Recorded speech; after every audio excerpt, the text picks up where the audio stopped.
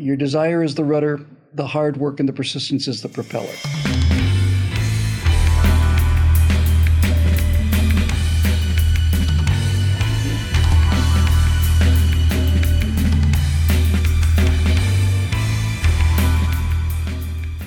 Hi, everybody. I'm Bill Whittle, and this is the Virtue Signal with my friend and colleague Alfonso Rachel. And I'm not a woman, I'm not a biologist, but I do think that I just had an experience somewhat similar to childbirth, only I was carrying this baby for 2.5 years. We finally got the animation out that we'd been teasing you with and stuff for a year now. We're over. And when I kept saying it's almost ready, it'll be out next week, I genuinely believed it. It's a form of mental illness. But nevertheless, it's out the door. And if you haven't seen it, I really recommend that you watch the pitch sale that we did called Invisible, if you haven't seen it already. And then that shows a link directly to the animation. And that animation works mostly because of the performance of Alfonso Rachel, who's off the park great in it. Just before we were recording, I was saying, the comments are, Zoe's such a great actor. What a great voice. You should be doing voiceovers. Great. Zoe's unbelievable. And you were in it too, Bill. So anyway, it's out the door. And after much talking about it, it's finished. And it's getting a very, very good response. So Zoe, here's our topic for today. I want to talk about I'm going to use this word carefully. I want to talk about the inevitability of hard work and persistence, because I believed that before this, and I certainly believe it now. I'm not going to go into the details publicly. I did with Zoe before we started rolling, but to say that I bet the farm on this thing working is an understatement. I not only bet the farm on this animation thing being well received, I borrowed money from a loan shark, bought a second farm, and I bet that too. So everything was on the wire. The thumbnail for this particular episode I know doesn't make sense, but what it is it's a screen grab of the animation on Premiere Pro, so you can see every one of the 400, 500 cuts, music cues, sound effects cues, all of them. That's the level of work and detail that went into this. And I'm not saying this to pat myself on the back, although I am saying this to pat myself on the back. But honestly, now seriously, for those of you who are watching, I have always my life believed and had the most important people, not only in my life, but in the history of the world, say the same thing, that if you really, really want something and you are determined to get it, then it requires hard work and persistence. You have to stay with it until you get there. Thomas Edison, who's been badly maligned, especially with regards to Tesla, and he wasn't a very nice man, but Thomas Edison was a genius, and he made practical so many things. Edison's probably most famous quote was, "Genius is 1% inspiration and 99% perspiration." And as a guy who's just finished, 2 years of perspiration, especially 8 weeks of nonstop perspiration, I just wanted to talk about this, because I am convinced not only of the real world necessity of really hard work and not giving up. I also think there's a metaphysical aspect to this. Be bold and mighty forces will come to your aid, leap and the net will appear. And the Bible says, ask and ye shall receive, seek and ye shall find. It doesn't say ask and you shall receive on the first knock on the door.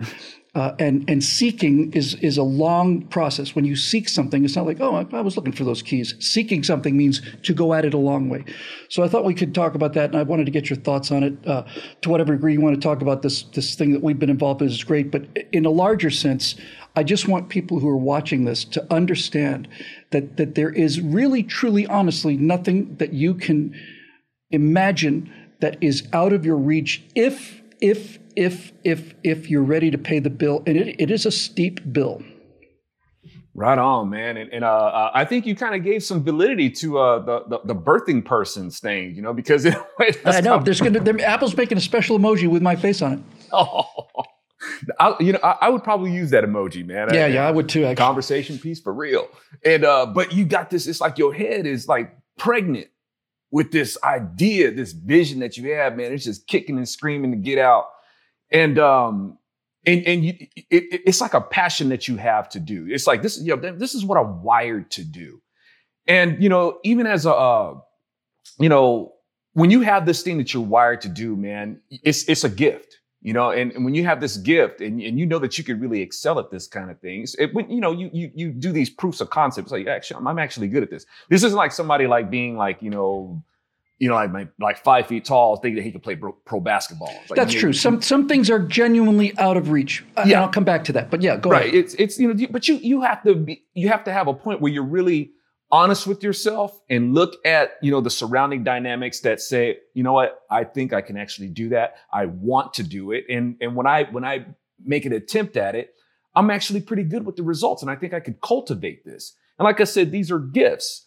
And, when you have this thing baking in your brain to get it out there, you gotta keep at it. You gotta be like Abraham.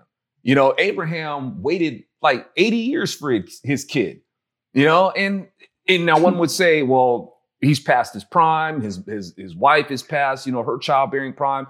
And Abraham's talking like, about Abraham or me? Although my wife is in much better shape than I am, obviously. Yeah, you married up, man. And it's like, I don't know, if I had to. A younger Bill Whittle. A younger Bill Whittle.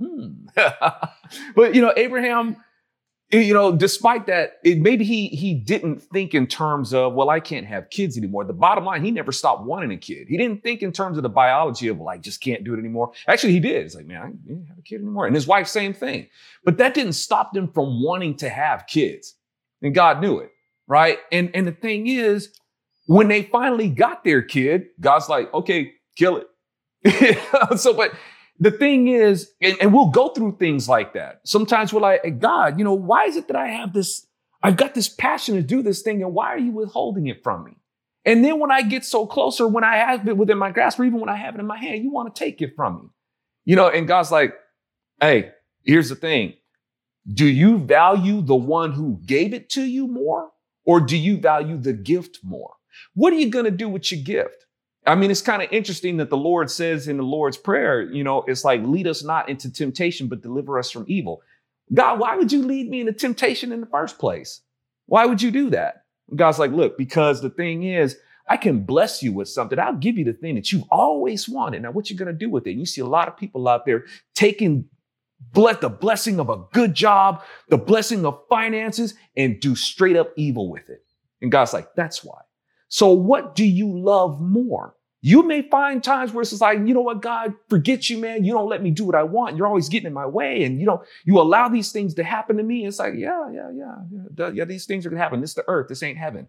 Things are going to get in your way. Can you handle what I've given you? And Isaac was the same way. And Isaac was so faithful to it when he says, we're going to go up this hill, man, but we will be right back. Abraham didn't say, I'll be right back. He says, we'll be right back. Because God has made it clear to Abraham, look, man, I don't accept child sacrifice as it is. But if I tell you to do this, I want you to do it, because it has to be made very, very, very clear that you put nothing before me. Nothing, not even your kid. Because when people do that, and where I'm going with this, Bill, is a lot of people, they do these things and they'll put their craft, their business, their money, their children, all these things, they'll put them before God, and look at what's happening to us. So God's like, put me first. The best thing you can do for your kid is to put me first. The best thing you can do for your craft is to put me first. Because we see what's happening with people putting their craft before me, and it's promoting a lot of evil. And I'm trusting you, Bill, that you will take what I've given you and you're going to do good things. We're going to try. And there is no try. We are going to do good things. I obviously knew the story of Abraham. I did not know the business of him waiting his entire life for a child. And so that makes the story that much more important, right? Basically, God is saying, I'm good. I want you, not I'm going to take it away. It's not like I'm going to strike your most beloved thing, your son in the world, down with plague or something. I'm going to make you do it. I'm going to make you plunge a knife into his neck. And that act, which is always an act of tremendous faith, became much more important hearing you talk about how long and how badly he had wanted it. It's not like he had, 17 kids running. Shut up back there, Erasmus, for God's sakes. I'm trying to talk to the Lord here. How many of them do you want? You want 5? I give you 5. I can do 5. I sacrifice. No, this is the thing that he loved the most, and he was willing to do it. And the reason he was willing to do it was because he had faith. He didn't have faith. I'm speaking off, not a biologist, and I'm not a theoretician, but or a theologian. But when I say that he had faith, I'm not saying he had faith that God would stop him. He just had faith that if God told him to do it, then God would, when it's all over, would make it up to him. He had faith. He believed in it, and so he was willing to endure this. And it's the faith is the faith is kind of the rudder. The faith is what keeps you going in the direction you want to go. I want to address something you raised earlier because I think this is an extremely important point. I want to talk about the idea of a guy who's 5 foot and wants to play NBA basketball. That's not going to happen. There's no amount of hard work or persistence that's going to make that happen. I wanted to be a fighter pilot. Didn't happen. My vision in my left eye was just too soft, and that's the way it is. But I think the thing that's important to remember when you look at cases like that, because I want this whole thing to be inspirational for people. I want people to realize you can actually go out and achieve a dream. When it comes to the 5 foot tall guy who wants to play NBA basketball, I think the important thing is you have to ask that guy, what is it that you want? What do you really want? Do you want to be famous or do you want to play basketball? Because if you want to play basketball, you can play basketball. You could set up your own basketball league for guys who are 5 foot tall. Or under. You can do any number of things to play basketball. So if basketball is your love, then just because you can't play in the NBA doesn't mean you don't get your dream. I didn't get to fly F-16s, but I did get to fly Long Easy, which is a rocket ship of an experimental airplane, and it was good enough. So when you find yourself thinking, well, I want this and I can't have it, no amount of work will get me to it, because no amount of work, as I said, will get a 5 foot guy into the NBA. It just won't happen. You really have to ask yourself, what is it you really want, right? Maybe you watched NBA games and you've watched the artistry and the skill, and you love basketball, and that's the pinnacle of basketball, and you want to play in the NBA because you want to be at the best at basketball. You can still be at your personal best at basketball, you just can't do it in the NBA. And if you really, really want this, like I said, you can do anything. Put together a local league, you can put together a national league. Who knows? I think an under 5 foot basketball league would actually be kind of interesting. My point is that I genuinely believe in my heart that nothing that you really want with your heart's desire is out of reach for anybody. And I'm talking about simple things too, right? I'm not talking about giant visions. I mean, look, let's say you're working on a minimum wage job, and you're just barely making ends meet, and you have it in your mind that you just want a jet ski, right? It's just what you want. You've seen them, maybe you had a chance to ride. That's what you want. It is possible for you to get that jet ski working minimum wage. You just have to work a lot of minimum wage hours to do it. And you have to have the discipline to save that money and put it towards where you need to go. And most importantly, you have to believe it's possible, because there are going to be times when you've done this second job or your third job of the day and you're tired and you want to sleep. You don't want to go to the next job. And you've made maybe a little bit of money. Maybe you put a couple $100 or $1,000 or $2,000 away towards a jet ski. And now you're thinking, you know what? We're sitting here eating beans and rice. I am anyway. You don't get to decide for other people. I'm eating beans and rice. I'm going to go out and get a steak dinner. And you can make that decision, but eating the beans and the rice for years, that's the price of the jet ski. It's not $12,000 or whatever they cost. I might be off of that significantly, but it's not the money. It's the willingness to make the money. And especially if you're younger, you'll find that no matter how much money you're making, if you're careful with your money, and I'm not good at this, but if you're careful with your money and you start small lines of credit and you pay them all off rapidly, building an excellent credit score does not require you to be a millionaire or even a thousandaire, right? It requires discipline. It requires perspiration. You can make small payments on a credit card, so long as you pay them off on time, pay the balance in full, you will eventually get the kind of credit score that will get you most of the jet ski, because you've shown people, meaning the banks, that you understand the value of discipline, hard work, and perspiration. And having launched this thing and having seen the response, this is what I've wanted to do my entire life. And I'm not going to go into the details, but suffice it to say that and with me, I took my wife with me on this. I have been playing chicken with reality certainly for the last 6 months, and especially in the last 8 weeks, right? I'm running out of time. We're running out of money. We're running out of everything. And here it comes. And I'm sitting here on the tracks. I'm painting a little mustache on the, on the little guy, and here it comes. It's like, mustache is not right. It's like, it's true, right? It's true. Seek and ye shall find, ask and ye shall receive. Be bold and mighty forces will come to your aid.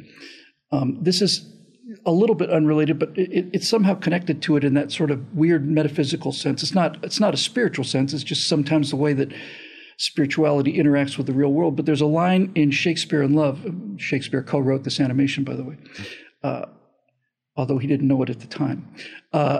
There's a line in Shakespeare in Love that I just love, because I was a theater major, and it was something to the effect of, the doors are opening, the play goes on in 4 hours.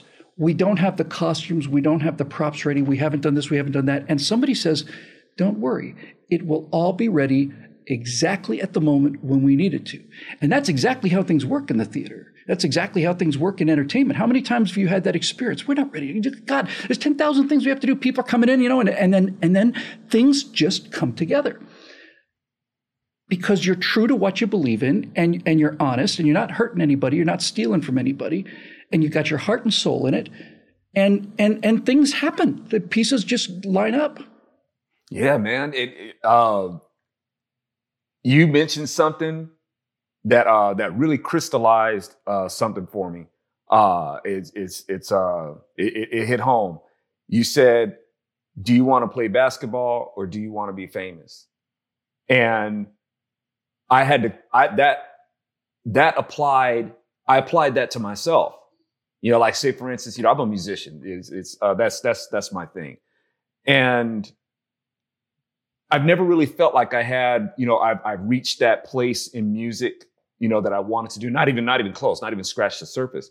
But what is it that I'm pushing for here? Do I want to play music, or do I want to be famous? What is this stamp of this official stamp that I've done what I wanted to do with music? Is it because I'm not a famous musician? I can play music at any time. And I've overlooked opportunities to maybe just like play, at a local band, playing in clubs and things like that, playing for the church or whatnot.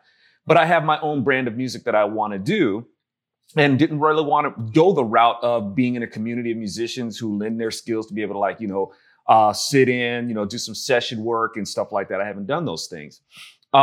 Because that wasn't my idea of what I wanted to do with music. But it's like, look, man, if you love music, well, play some music and lend your talent to people's projects and things like that. So yeah, that right there was a serious reality check, man. Thank you. The other lessons that you're giving about how people build these things, I think a lot of, and you're using the medium of entertainment to really want to, as you brilliantly say, you don't lecture your way out of things that we've been entertained into. A lot of people, when they think about aspirations that they have and dreams or goals or whichever, a lot of these things are shaped by what we see in the culture. And a lot of the culture is shaped by what we see in entertainment. In entertainment, you have the 90-minute solution. You got the Hollywood ending. And you can't help but have a culture that is going to have this sense of entitlement or an idea of how things are supposed to be. And, they'll struggle with something. They see it in 90 minutes, the struggle, the beginning, the problem, or the idea, the problem, and then the resolution at the end of it. And they think that they can just be resolved, whether it's, getting the dream job or getting the girl, things like that. And within the first, 30 minutes, this guy's already having sex with this girl. And then you have a culture that believes that on the first date, they're already supposed to be getting laid, and it's like, and if they didn't, there's something wrong. So that kind of goes to the Abraham thing, right?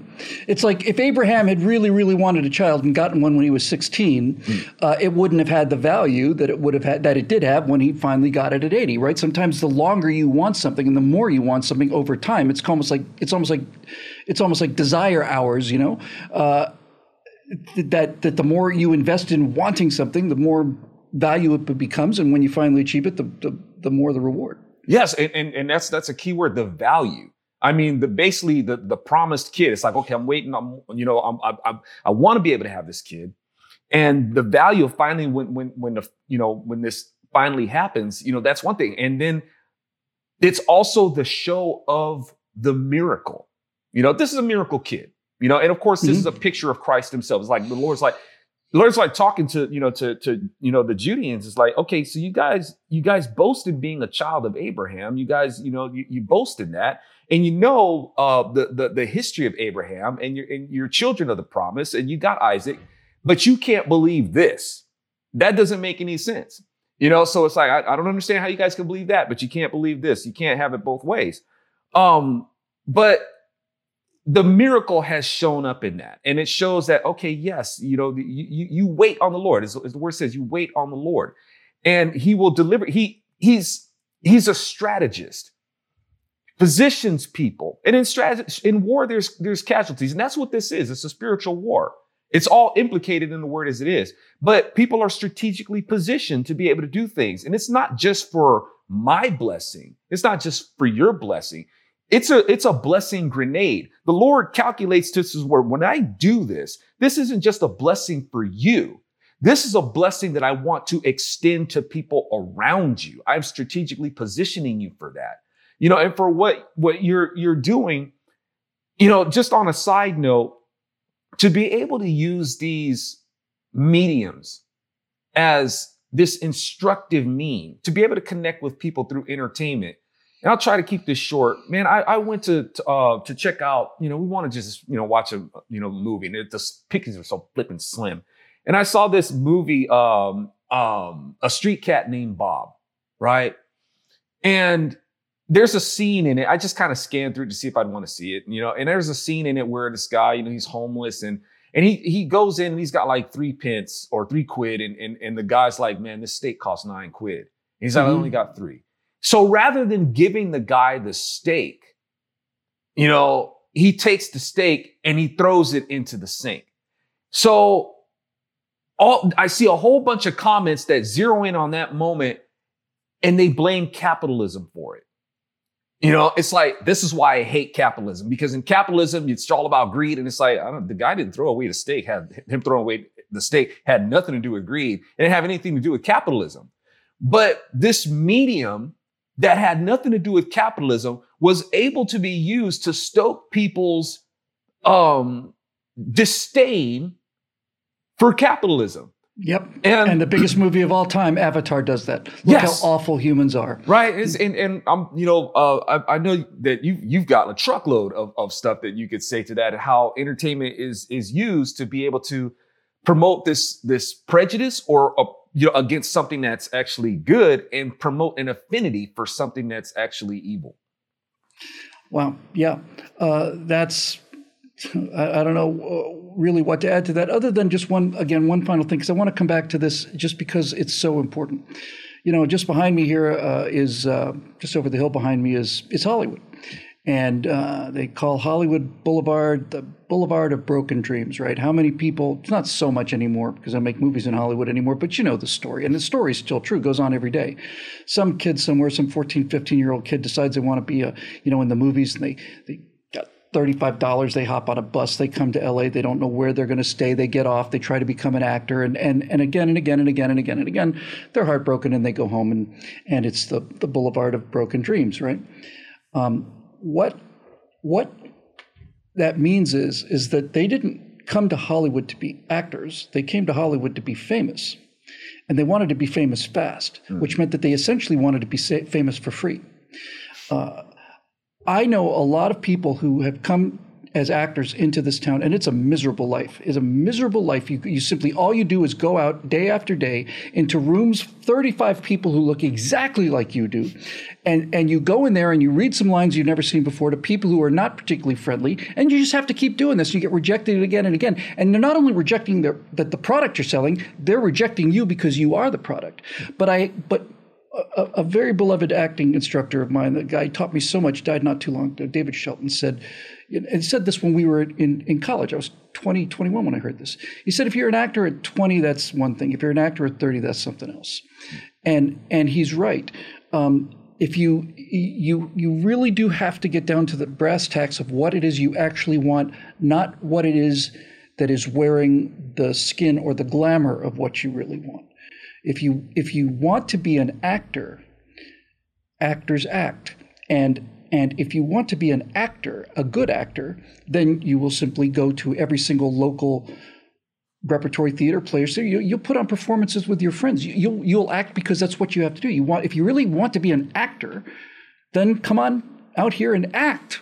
If you act long enough and you decide to take it seriously enough so that you get good, chances are very good that you'll be discovered eventually, maybe 15 years later. But that's not the point.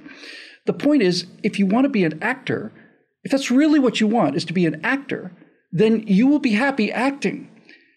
If you want to be a movie star, then that's an entirely different issue. Because to be honest with you, being a movie star as a destination is an extremely ignoble ambition. It's not worthy of you. Movie stars, as a general rule, are movie stars because they decided to be actors and got very good at it. And then they had a chance for people to see them. But people who come to town to be movie stars never get to be movie stars, and they don't deserve to be. That's it, man. That's it. And, it's having those priorities in place. And unfortunately, we know that there's maybe nefarious means by which you manage to see somebody on the big screen and stuff like that. Maybe it might not have been their talent per se, but it's one of those things where somebody was looking to make a big sacrifice to get where they were, whether they sacrificed a whole bunch of blood, sweat, and tears in really trying to hone, their craft. And they went and they kept, like you said, dealing with the rejection until they were picked up by this, production, which led to this production. And they just kept, honing their craft.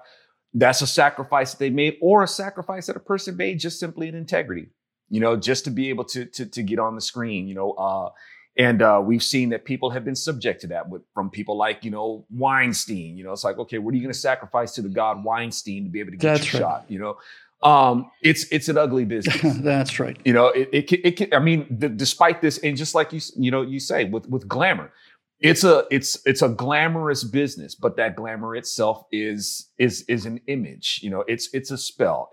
And don't get me wrong. I mean, the entertainment business, it's rewarding in its own way. Oh, and if your motivations are correct, it is not only rewarding, it's just a hell of a lot of fun. Yes, it is. When you see this thing, I mean, it's like somebody in a small way. It's like somebody setting up a whole bunch of dominoes. Just to watch the glory of just the kinetics of it. Just the kinetics. I love that word. Yeah, it's an interesting thing. And it's and that's in a small way of what it's like to be able to take something that you, like we said earlier. So you got this thing, you got this vision.